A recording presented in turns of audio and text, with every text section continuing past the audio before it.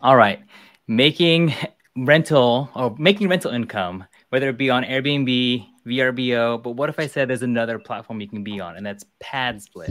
So you can rent out by the room. Today I'm interviewing Fernando and Amaris Corona, and they're making over $2,500 per month renting by the room out of state.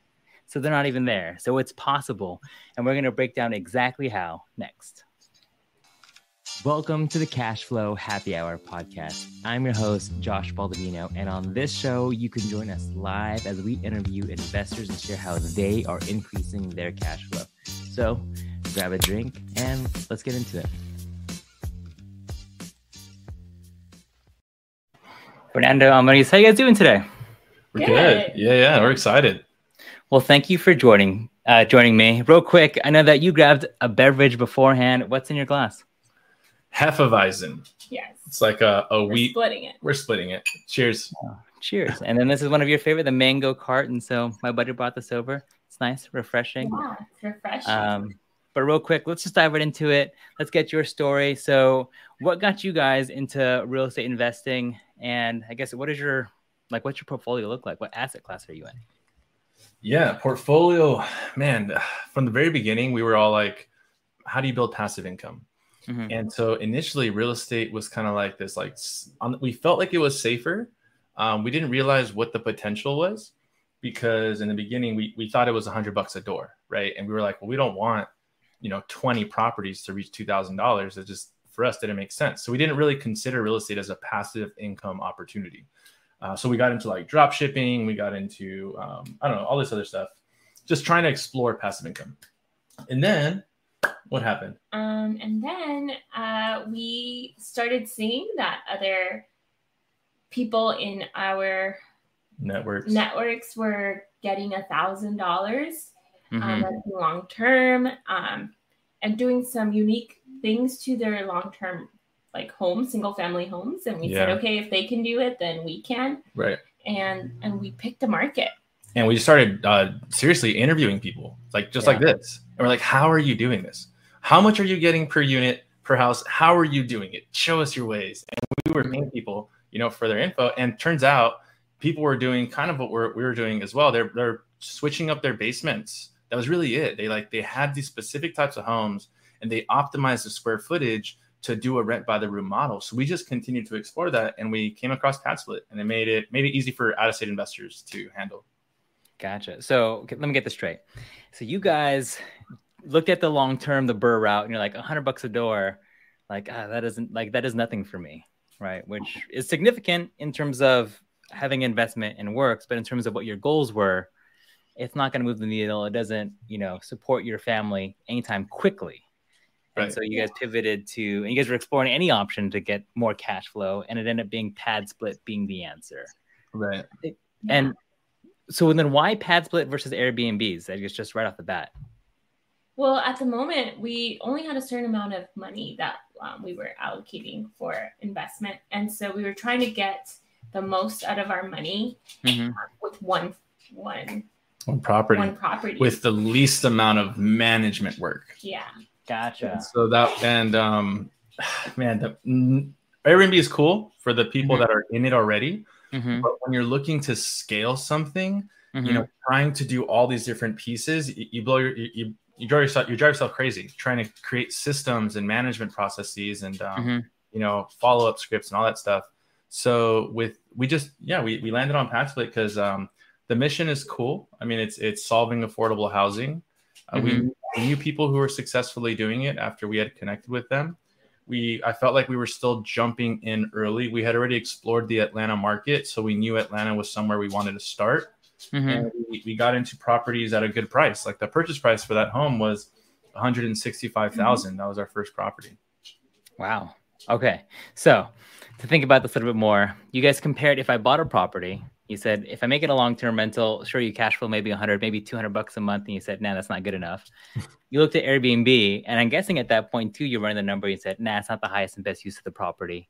So instead, let me do it by the room to then further compound how much income I'm able to generate. Is that basically why?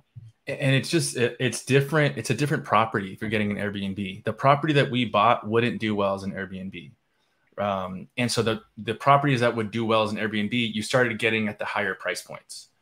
And so that's where also we had to make a decision like, okay, that's getting out of where we wanted to be for our out-of-state investing goals. Yeah, we like to service the member who is looking to save money, right? And save money on a weekly basis where they have a room and a shared space with utilities, air conditioner, heater, internet, all for one cost. And so... Right. And that's not to say that, like, I think to your point, right? If we would have understood burring a little bit more too, then you could burr one of those higher priced homes into an Airbnb and go that route too. But this way, I mean, we really like it. Honestly, it's pretty chill. It's pretty cool. Okay. I mean, I think you guys made one really good distinction from the beginning, which is the market or the target tenant that you had was very different. It was the budget friendly. You wanted to provide an actual affordable option versus what a lot of the hype is on Instagram right now is luxury Airbnbs, right? Yeah. And it's a very different experience. It's a very different service you have to provide that I'm sure that we're going to dive into. Yeah. And because, and you also mentioned something earlier that in the beginning, you interviewed other operators to figure out what are you actually doing and how much do you actually make? Yeah. And so did you find other pad split folks? Because, I mean, I've done a good amount of networking too, but honestly, I haven't found that many. Yeah, we did find some pad split folks. And actually, our realtor who we had connected with out there, he's the first one to introduce us to it because we told him what our goals were, what we were doing. And he's like, well, there's this thing that I'm trying out and it's kind of new, but we're killing it. And what do we just said? All right, let's do it. Yeah. And what market was this? This one's in Atlanta. Atlanta, Georgia. Okay. I mean, Atlanta's a super hot Airbnb market too. So. Yeah, and they have expanded since we've been there. So people are like, "Oh, why'd you pick Atlanta?" So when Pad Split first started, just like when Airbnb first started, they launched in like specific markets that they saw opportunity. Yeah, and that's kind of it. So that's how. So we kind of landed in it. We were looking at Atlanta already. We found the right realtor. The right realtor connected us with Pad Split. So it was all very serendipitous. I like it. Okay, so. Let's break down the deal then. So you purchased it in Atlanta for what, 165? You said? Yes. So it's 165,000. I guess 4 pad split. Break down the property. How many bedrooms, baths? Yeah, so it had 4 bedrooms, 2 baths, and that's kind of what we look for. We look for at least 2 baths, one at the top, one in the basement. And what did we do? We spent 60. Yeah, so in total, so all in cash was 60, but that's including down payment. Gotcha. So we did a 15% down investment property loan. Is that a DSCR loan? No. That was just conventional. Since I'm full-time entrepreneur, show no true income. Yeah, I had to talk to the woman over here who we handled her W-2 and got into some out-of-state conventional loan financing, which was nice. I like it. And so there is 15% down financing options for out-of-state investors. You are going to pay PMI still, but that's okay because your cash flow, less cash in the deal, which is nice. Yeah. So 15% down, you got to do the math there. And then basically 45 left-ish. And then what about rehab? Was there a significant amount of rehab for a 165K home in Atlanta? The rehab went to, we call it improvements in terms of like you gotta add all the framing for the additional rooms. So we turned the 4-bed 2-bath into an 8-bed 2-bath, and we sectioned off the living room and the basement. We swapped out all the locks to be like pin code locks. We actually furnish everything, so every room has a bed, an armoire, a stand, a light. So it has blinds, it has a window, every room does. And that's what we did. Okay, hold on. So is that a good gosh, or is that like, I can't believe this sounds like way more work, gosh? I mean, work is relative. I'm assuming that you didn't frame the bedrooms yourself, but you took and you added 4 more bedrooms. So you doubled the amount of bedrooms. Like, did you know buying the property, you're like, oh yeah, we're definitely going to fit 4 more bedrooms here. Like, where did you find the space for 4 more bedrooms? That's exactly how. Yeah, exactly. That was our research, right? When we were looking for deals, we were looking for a finished basement because that was going to help us not put in so much money in the deal, and that's also where most of our basement space is available, right? So we looked for a specific type of home in Atlanta that provided that extra space for those 4 or 3 additional. Yeah, we were super intentional based off of how we're looking at it. And I don't know, how do you feel about that in your market where, you're looking for a specific type of property before you even buy it because of the exit strategy maybe you want to do? I mean, how? Yeah, I mean, it's exactly like you said, it is all based off of however you want to operate the property. So if I'm thinking about midterm rentals, and obviously if my primary target market is going to be travel nurses, it better be darn close to the most popular hospitals. And that's the specific quality of a property I need. Yep. And so you guys are specifically looking for, is there a room in the basement for 3 to 4 more bedrooms, basically? So that's just one criteria. If we're spilling the beans here on a few more pieces of criteria, right, and how to find the right property, 50% of the members on PadSplit don't own a car, so they take public transport. If you know that, then you want to ideally be in a property that's within walking distance to a bus stop. And so for us, we've been lucky enough to basically get all our properties and all the people that we've introduced to it, all their properties less than 5-minute walk to a bus stop. So that's been really cool. And then, other people can have a car, that's fine. So they can still have a car there. But that's another one that we do. If it's next to like grocery stores, right, you want to be in like a good area. Again, walking distance, that's a huge bonus. We talked about the 2 stories. That's a big plus. What else are we thinking? We're also looking for something that's not like a complete, like, let's rehab it all, right? At the beginning of our journey, we weren't trying to spend so much money to get it ready for that. We were trying to put a lot of the money into furnishing, into getting those extra rooms. So. Gotcha. Yeah. Okay. So, and just for the viewers who are watching live, thanks so much. I do want to show a little bit of what PadSplit is, just so that you can get an idea. And so this is, I guess, who put you onto this first off? Yeah, it was the realtor that we had partnered with in Atlanta, super chill dude. And he basically just told us, hey, this is what I've been doing. He had one of his own, and he showed us how it was performing. He mentioned it was a little risky because this was 2 years ago. And that was right. We launched in the April of 2020. 2021, right? April of 2021. So it was a situation where, like, we during COVID, is this going to be worse for COVID, better for COVID? There was a lot of unknowns. It definitely was a little risky since it was our first out-of-state property. We were the first ones in our families to ever buy a property out of state and out of our friends group, let alone buy it in this fashion. So we knew the risk we were taking. Yeah. Luckily, it wasn't my money at the time. Just kidding. It was hers. There, but yours is his. So there's that. That's cool. Okay, so as I'm looking at PadSplit real fast, so how long has the company? I guess 2017. 2017, and they're in, it looks like 5 major markets: Atlanta, Dallas, and they just launched in Vegas. Okay, Jacksonville, Richmond, and Vegas, and their target person that's coming onto their platform is those who are looking for furnished, affordable housing. Yeah. Right. Yeah. Okay. Yeah. Because the situation, average in Atlanta, at least, average income is like 25 grand. Okay. And this is crazy when I found it out, but the minimum wage in Atlanta is $7.25. Gotcha. And so if you do like $14 an hour, let's say I think $14 an hour, that's 25,000 a year, I think. So just it is a different, tenant, who we're looking to target. And then let's just break down like what it looks like. So if someone is staying on PadSplit, on average, let's take this 8-bedroom house, how long is their lease? Is it a year lease still, or what does that look like? It's on a weekly basis. And most of our members stay on around 6 to 8 months. Yeah. Okay. We've had one member be on for more than a year.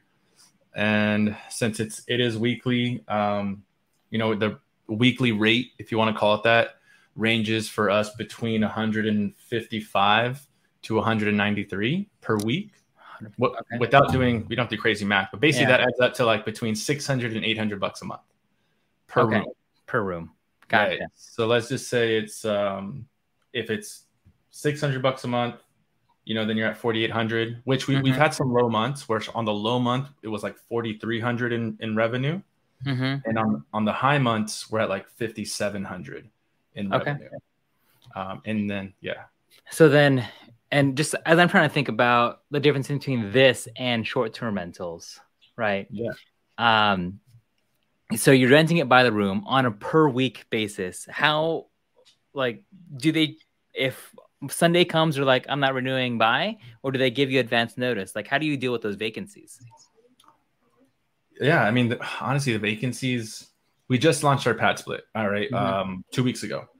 In the first week, we had 6 rooms booked.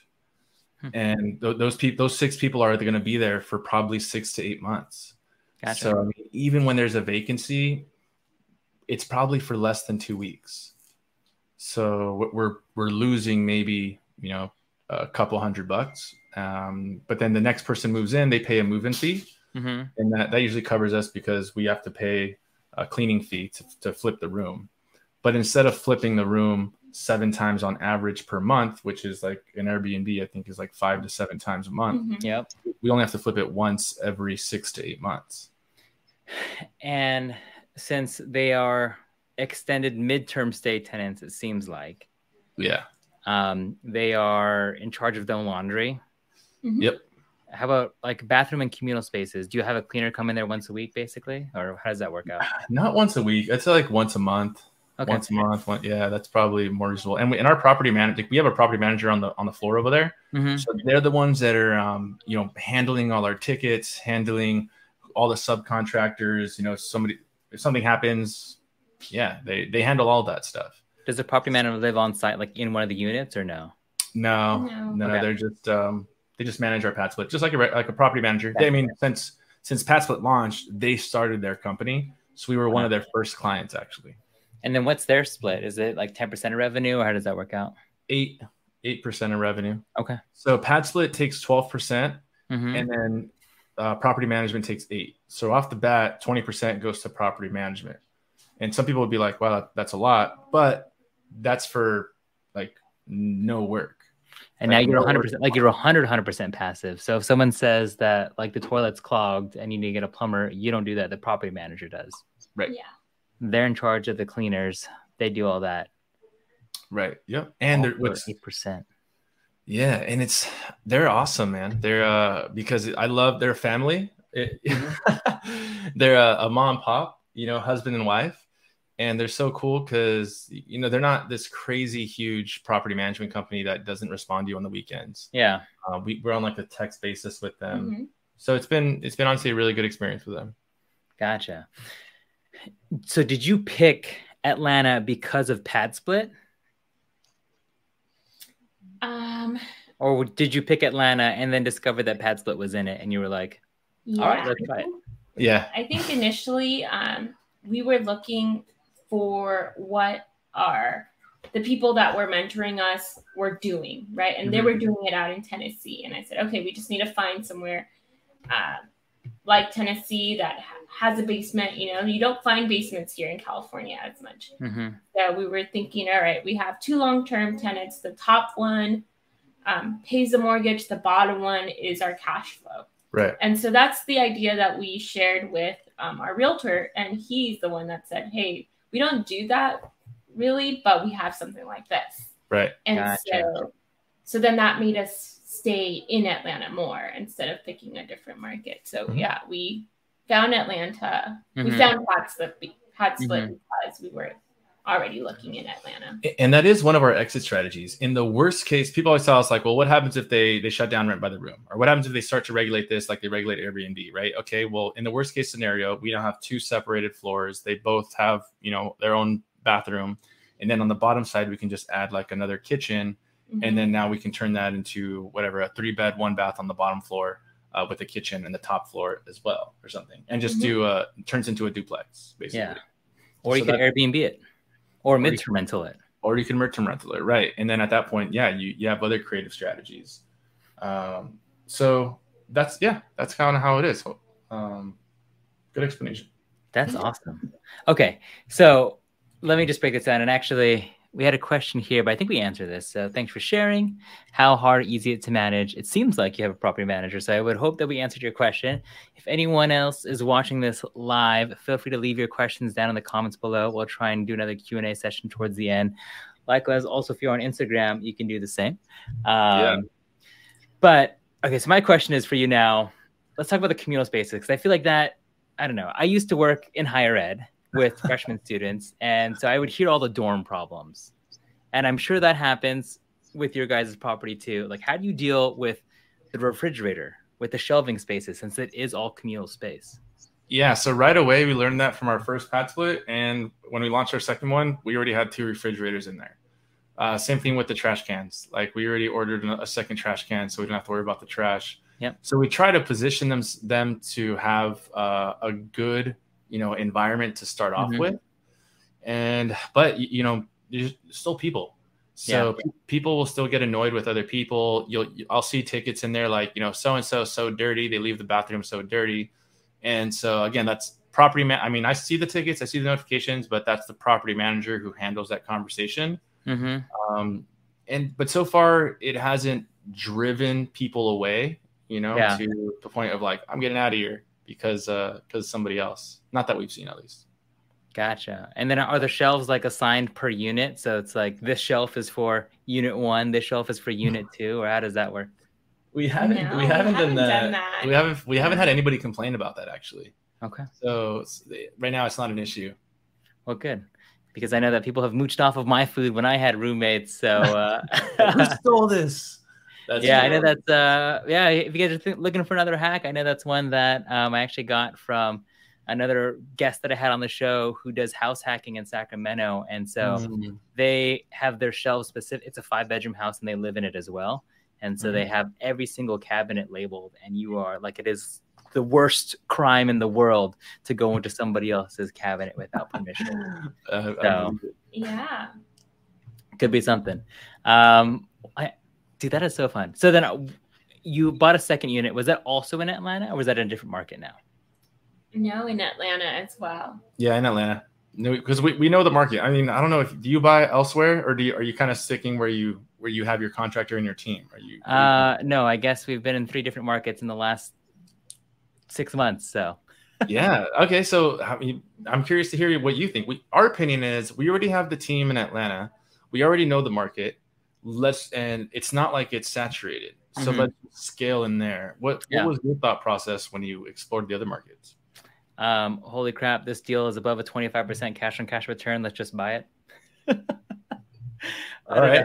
That's and cool. Then my wife was like, she actually said the same exact thing that you did. She's like, she's told my business partner and I, hey guys, we already have a whole team in Columbus. Do we have to really go into another market? No, the deal's so good. Yeah. We are now learning that being in different markets does cause a little bit more problems, just because it's hard to keep tabs on all the different players in place, all the different vendors that you have. Right. And if you need the runner to just go there and do something really fast, now you have to have 3 runners in different markets, or actually 6 if you have the backups too. So, yep, you have to create different systems, and that was exactly it. I think because I had already started other businesses, I kind of was aware of that when we were starting this one. It was like, it's not, even if I was getting 25% or cash on cash ROI in this other market, it's not worth the time to set the team up there. And like you're saying, create all these systems to repeat them over here. It's like, no, until you saturate your market you're in, I wouldn't go elsewhere. And so that's kind of where we're at. So what are you guys looking for now? Are you guys looking for more pad splits, or what's the plan? Yeah, we're in our so we've helped other people after we did proof of concept. We helped my brother out, and then we helped some friends out, and then we got into our second one, and now we're in contract on our third one. So we're looking to be in 10 pad splits by the end of the year. That's our goal. Wow, I like it. Yeah. That's some aggressive scaling. Ambitious. Yeah, it's because now we have the goal. last year our goal was stay alive, make sure the baby stays alive. She was born. Watch and breathe. Totally. Yeah, watch her breathe. So I'm not the only one that did that. Is that common? No, I've talked to a lot of parents that when you have a newborn, and for those who don't know as well, I have an 8-month-old and almost 4. And yours is how old? 15 months. Okay. Yeah, I mean, you're just born. You're like, shoot, just like don't kill it. And that's the only barometer of success. So yeah, it's horrible to say. That was a huge. It took up a lot of time, right? And we didn't know how pad split was going to turn out. So last year was our first full year with a pad split, so we were kind of hesitant to scale. But then once we went through the whole year, I think like I said, our lowest month. I don't know, man. Our lowest month, maybe we made $1,000 in cash flow, and that's where we said, no, this is it. Yeah. Okay. So then my other question is, I know that more cities are cracking down on short-term rental permits and just the zoning and STRs, because pad split is on a week-to-week basis. How is that impacted by permits? Do you guys have a short-term rental permit, or is Atlanta or the market that you're in a little different? How does that work out? No, we are a long-term tenant. We have a long-term tenant signed with pad split. Yes. So our LLC signs their LLC as the long-term, the 1-year lease. And then under their LLC, they sign a sublease tenant lease with each of the tenants. So your LLC is subleasing from... Is leasing to pad split. To pad split. Oh, to pad split. And pad split is then subleasing it out. So pad split's the arbitrager. Right. Yeah. I mean, they charge 12% for the whole shabaddle. Interesting. It feels like a lot. I know when I talk to people, like 12% is pretty high, but they do all the marketing, they get all the members, they do all the screening, they do the background checks. They're checking that they have income.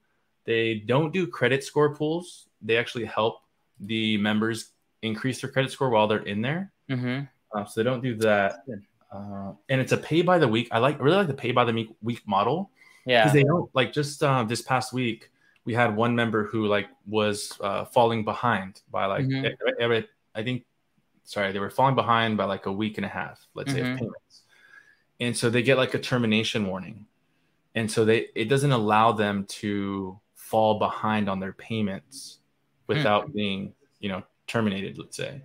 And then for evictions or anything else like that, is that just your normal eviction process that you would follow with the city sheriff comes in or whatever the department is and pulls them out? I mean, there's more of the process in the beginning of you try to negotiate with them, maybe try to do the cash for keys thing. Yeah. Where you're like, hey, if I just pay you, $300, will you move out? We've only had to deal with one eviction. Okay. And then, that was when they were just totally refusing to leave. And then we had to go to court for that hot process. It took 3 months. So it did suck because that's lost revenue. But even in those 3 months, I think our cash flow is still $1,800. Yeah, dude, that's awesome. That's amazing. So it wasn't we were actually pretty grateful. Yeah. And that was during COVID.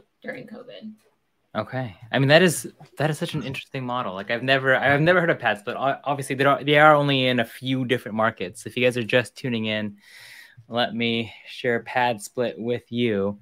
I guess because of the demographic, you don't need to furnish it to the nines like you would on Airbnb. Right. You just need a comfortable, safe place to live. Right. Just yep. So how much per bedroom did you spend furnishing that unit? We estimate, because to do the whole repairs, I mean, just to do everything for each room, we estimate $5,000. Okay. Per room. And that's including rehab for it, though. That's including the rehab, right? Everything. Because sometimes they have to put new ducts in, right, for the HVAC. Yeah. They have to do electrical. So there's a lot that has to happen with each of those rooms. So we estimate $5,000, and our contractor is awesome. They furnish everything in their package deal. They put in all the furnishings, all the equipment, everything. So it's just they basically deliver it to us turnkey. Gotcha. Okay. Yeah, I mean, this is pretty cool. It's clean houses. at $150 a week. So that's $600 a month, which does make it more affordable, and you can potentially get a nicer place to stay versus renting out the entire house yourself. And a lot of them, sometimes if they don't have a credit score, then it's really hard for them to get their own place anyways. Right. Or if they don't have to put a security deposit here. Yeah. So with another rental spot, they're going to have to put up a security deposit. But this is why for them, it's also a midterm rental. Like the end goal for them isn't to stay here forever. The end goal for them is to build up their credit, build up their security deposit so they can, in 6 to 8 months, move out, go get their own place. I like it. I mean, these are really clean houses that are on here. I do like that the decor is minimal. Again, the highlight is just on a safe, clean place, I'm sure. If anyone who's watching, it is very different than Airbnb, but it is, I mean, I can see this is better than my budget house that I was living in Hawaii during grad school with like cockroaches inside. It was just a disgusting house that I lived in for. And a question that gets asked to us is like, oh, do we have to buy in the in the, let's say, beat up towns of Atlanta? And we don't. We're buying in good areas, so the property is going to hold their value, or we don't. It's a good spot. Where we're buying the properties. Gotcha. No, I mean, that's congratulations. Pat, looks. I'm going to explore this a little bit more because I'm just thinking about like the numbers on a 4-bedroom house at $600, $700, $800 a month, and it's a lot. It's pretty cool. Yeah, it's unique for sure. We didn't see that many people doing it, and I mean, there's people renting by the room for sure out there. PadSplit just really provides that platform, which for out-of-state investors to easily manage it. Yeah, and I think what's really good too, if there's investors that are on watching this video, these are decently affordable markets. Yeah, and I'm sure that if you're now doing it by the room, it was pretty darn hard not to find a deal that's above the 1% rule. I would just make a quick assumption. Yeah. No, that's true. Let's see, for anybody who's like looking into it, if the home is under 250, then it's going to do pretty well. If the home is under 250,000, once the home starts getting over 300, you need to get a little more creative. You probably need a third bathroom. You'll need to do some additional things. But if the home's under 250, then you'll be cash flowing for sure. And so you have a 2-bedroom. It's not like the bathrooms are assigned either. So any of the tenants can use any of the bathrooms at any time as long as they're free and open. They kind of self-organize at that point. Yeah. Okay. Yeah. You're not the target market. You're probably thinking like, man, gosh, that sounds, no, just kidding. No, I mean, in college, I don't care. Now my wife, no matter what, she doesn't want to share a bathroom with anybody. So that's true. Yeah. Usually, no, they're you got to think they're probably working at Amazon warehouse, or they're working at a grocery store. They're single, probably in their 20s or 30s, and they're just trying to get on their feet. I like it. That's really the situation. Yeah, and they're trying to live closer to work, right? Because, like I said, these areas that we're buying in, they're $165,000 homes, which is a lot, to put a down payment or something like over there and everything. So if you calculated your cash on cash return, like, what are you getting when you're analyzing deals now? Like 165. So the one over there, I mean, the one in 2020, our current property is like over 30%. Okay. So that's not normal though. That's not normal today. So today we will we'll be between 15 and 20. And if I'm at 15, I'm very conservative. I know I'm probably going to get 20. Yeah. But so I like to live in that 15 to 20 range. And that's like 10% vacancy. We're doing $200 a month to maintenance. Yeah. Which is just kind of what we've seen for the past year that we lock up. That's the 20%. 8% goes to property management. 12% goes to PadSplit. So after all said and done, we're looking at still a 20% cash on cash ROI. And the money you're putting in is going to be right now 60 to 80 grand. If you don't know how to do better burrs, which we're this is going to be our first like burr Yeah. But it's not going to be a perfect burr, but we don't care about it being a perfect burr because we're going to be burring into a pad split. So for us, we're just trying to get less money in the deal. You know, that's really our goal. So typically if you're at 60 to 80 grand, that's average to get into a pad split. If you're burring, you know, and you can get under 60 grand cash all in, you're doing pretty well. Wait, and so I think I may have just had another aha moment just for me. Are you talking about the burr process? Obviously, I mean, how did you guys fund the burr? Is that hard money, cash? You guys have private money? So, well, we're in the process right now. So we're on the third property. This is the one that we're going to be buying. Man, this has been a very fun learning experience. Okay. Originally, I was going to buy it with a construction and perm loan. Are you familiar with those? Okay. Yeah. And then we're going to do that with a bank. And then it turns out that the bank's process for qualifying the DSCR is like the rental income minus all these expenses that they just kind of standardize and put up. And then it's divided by the mortgage, the PITI. Yep. But that's what the bank did. But when I was doing my DSCR research, another lender I work with, they just do, hey, what's the rental income divided by the mortgage, divided by the PITI? In your experience, what have you seen with that? Or have you had to use one? I mean, I've never actually done a DSCR loan. I've done hard money for like fix and flips or fix and burrs. So where I would do the, 10% interest at, 1 or 2 points and then cash out refi afterwards. Right. And that's what we're moving into. That's basically what we're going to have to end up doing right now. But I was trying to explore that construction perm loan, which I do want to use that in the future because you don't have to pay the points twice on the hard money and on the refi. Yeah. So I know that's one that I definitely want to use moving forward. Yeah. Well, when you get that term sheet, when we're talking about social media, plugging that in. I got a buddy, I don't know if you've met him, Jason Kane yet, but he's a lender. No. And I'm going to help him with his reels. And I said that I want to do a section with him where he is breaking down other people's term sheets. So it's like, hey, I'm a lender. Let me, rate your term sheet. So we'll go down. Here's the points. Here's the whatever. All right, that's 4 stars. That's 3 stars. That's 5 stars. Right? Kind of having fun on that play. Okay. So, cool. No, sounds fun. Yeah.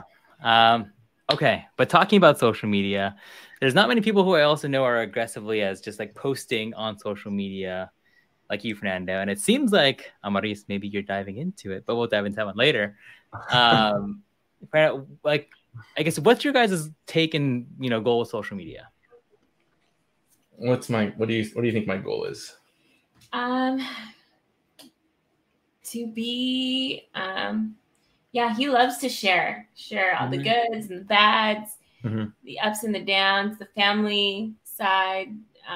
So I'd say his goal is to share his journey with everybody, and he's open to teaching anybody who reaches out. So his goal is just to reach as many people with what he has. No, she's spot on. It's I knew that I was entering entrepreneurship, and if you go back to one of my very first videos, in the first 6 months of me being an entrepreneur, I made $300, and that was leaving like almost a 6-figure income going to making $300 in 6 months. And I recorded a video and I posted it and I shared it with my network at that time because I let people know, like, it's not all sunshine and rainbows. And I didn't want to share. I didn't want our life to be sunshine and rainbows. Like, that's not reality. Like, reality is like ups and downs. And so I wanted to be transparent. So I try to share my stories of our losses and our wins and our struggles and all that stuff, because it's just authenticity. I think that's what I really trying to go for. Yeah. Like, share the journey from like start to finish, and try to inspire others to do the same. No, I like it.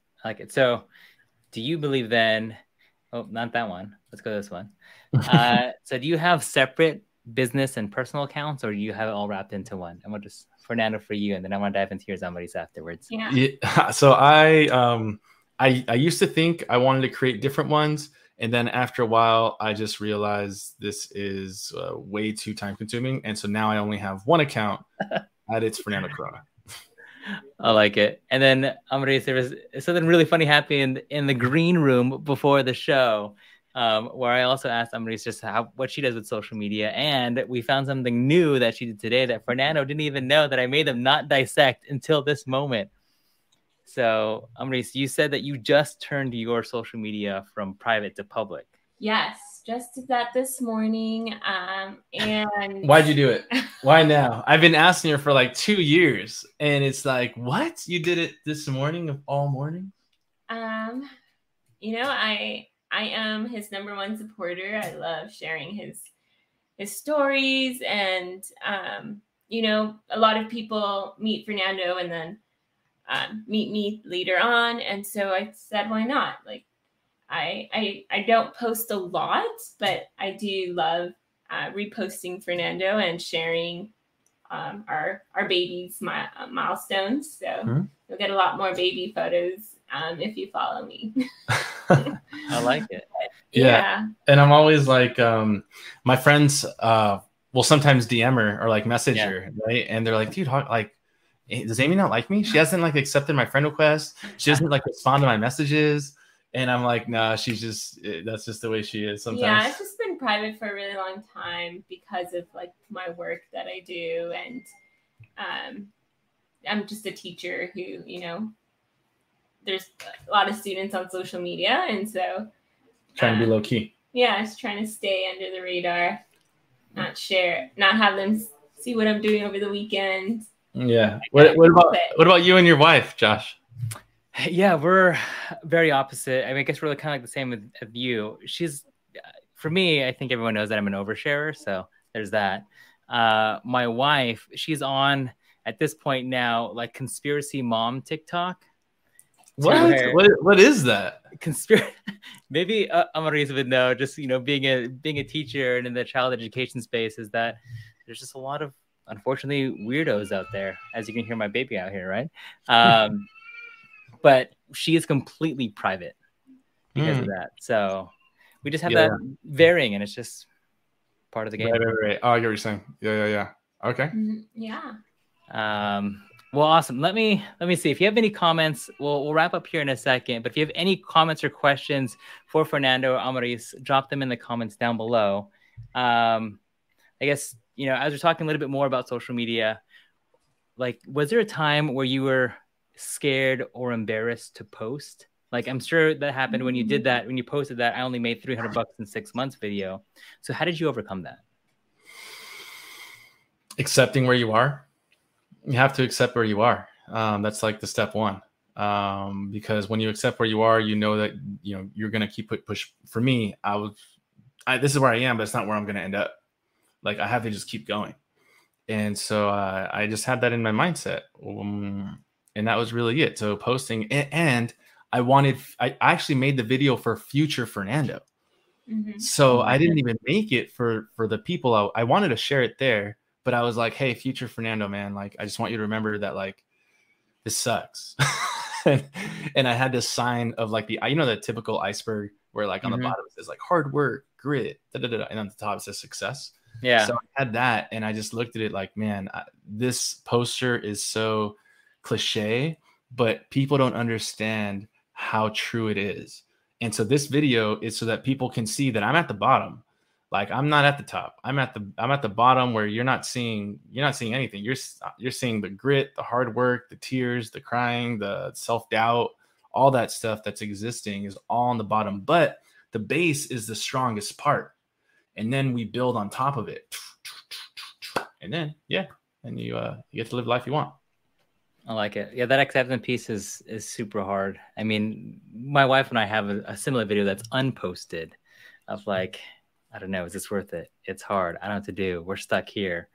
And like, just even be able to document that journey for yourself to reflect on is super powerful. So if anyone who's watching this is looking for an excuse to even just start making content, you don't have to post it. But it's a way of journaling. That's a good point too. Yeah, journal it. I haven't thought about video journaling. I do written journaling, but video journaling is pretty cool. Dude, that's what YouTube and social media is now too, especially if you're just kind of summarizing the deals that you're working on or the project that's happening. Like, I now look back at my first videos, I'm like, man, It's fun. And you see the setup change and you see everything else evolve, but like, know, the little small steps that you took, because you're not going from 0 to fully produced right away, you know? Yep. No, that's definitely true. I think the setup we have here has been 2 years in the making. That light behind us, you know, the blue light or whatever, like it takes time to build and learn. Even using these tools like StreamYard, all that stuff, learning how to use it, you know, in the right way. It's all skills, man. It's all skills that you're learning. Now, are you learning that because of your job, or are you learning that because of this? It was a little bit of both. When COVID hit, because of my job, being in marketing and the young kid in marketing, I guess I could say, especially in the wine industry, they just said, hey, can you figure out how to make virtual tastings work? And I got tasked with basically playtime of how to test all the platforms, all the products, whatever else you need. And so that was just a fun added benefit. And now I get to make reels for work. I get to do the virtual tastings. Cool. And so I'm doing the exact same thing. That's instead of talking about cash flow, I'm talking about, oh, this cab is really nice. It has nice legs. Right? Yeah. That's cool. Well, let's start the last round, the last call. And actually, we're gonna start with a different question that I didn't put on the notes for you guys. Ooh. But if you had to give one tip for anyone who's looking into hosting on PadSplit, what would it be? What would yours be? An advice about posting onto PadSplit? Hosting. Or about them becoming a host, right? Yeah. Mm-hmm.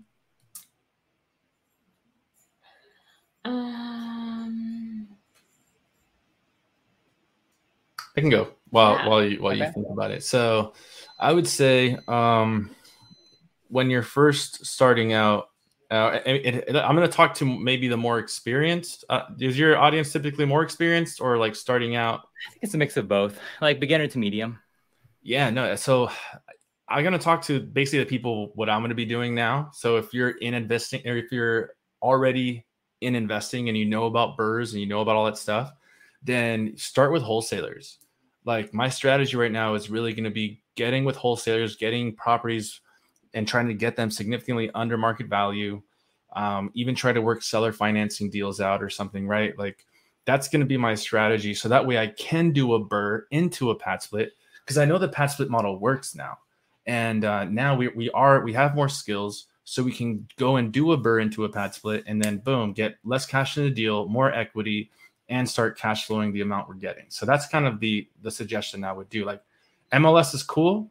But if you're already seasoned and you got experience, then just go straight into working with off-market deals. I like it. And really, for anyone who's watching, the off-market stuff is just, it's like you're just talking to a different person. Right. And so the deals are different. They're not on the MLS. But other than that, there's just no agent quoting the transaction. You kind of just do it yourself, which is not impossible. Also, you can have an agent represent you on the buyer side to a wholesaler too. Mm-hmm. So that's still possible. So if anyone wants to bridge the gap, like I've done that just because I didn't want to deal with the paperwork or having to read through to make sure that what my terms are there. So if you buy the deal cheap enough, there's still room for anyone to help you through. All right, Amaris, what's yours? Yeah, I say if somebody wants to log in or become a host on PadSplit, is to find somebody who's already doing it and message them. I would say find them on Instagram, find them on social media through YouTube, and see how much knowledge they can give you to give you that confidence to do it, because that's how we learn, by asking those questions and talking to people about what our goals were, and that drove us into PadSplit. Yeah.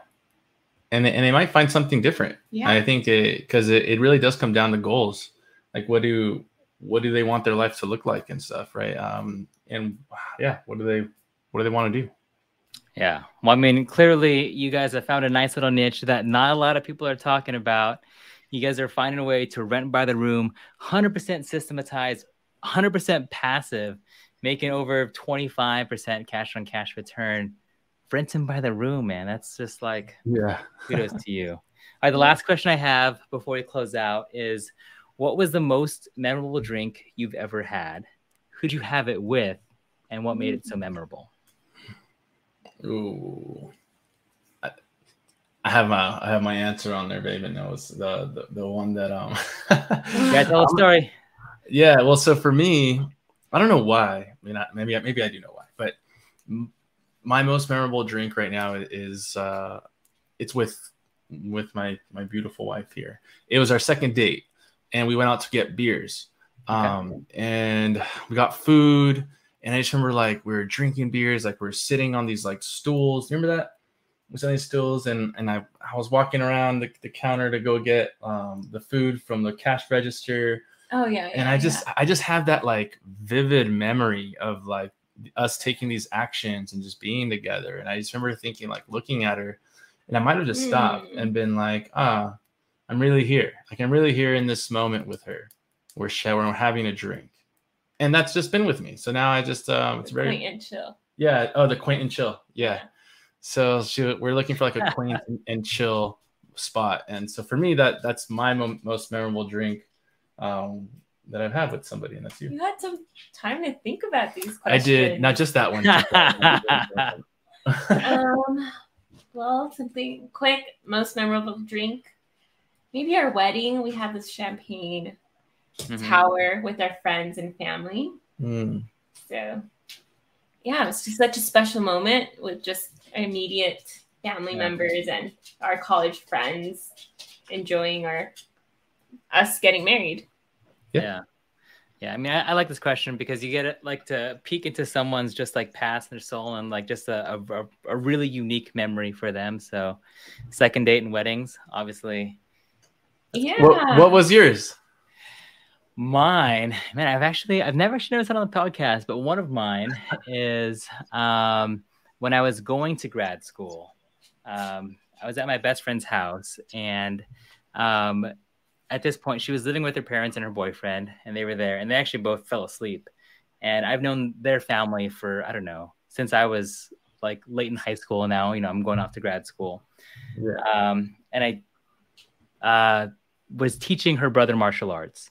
And then I was leaving and moving away. And so the dad came out, and he's Vietnamese Chinese, and he pulls out this huge glass cask.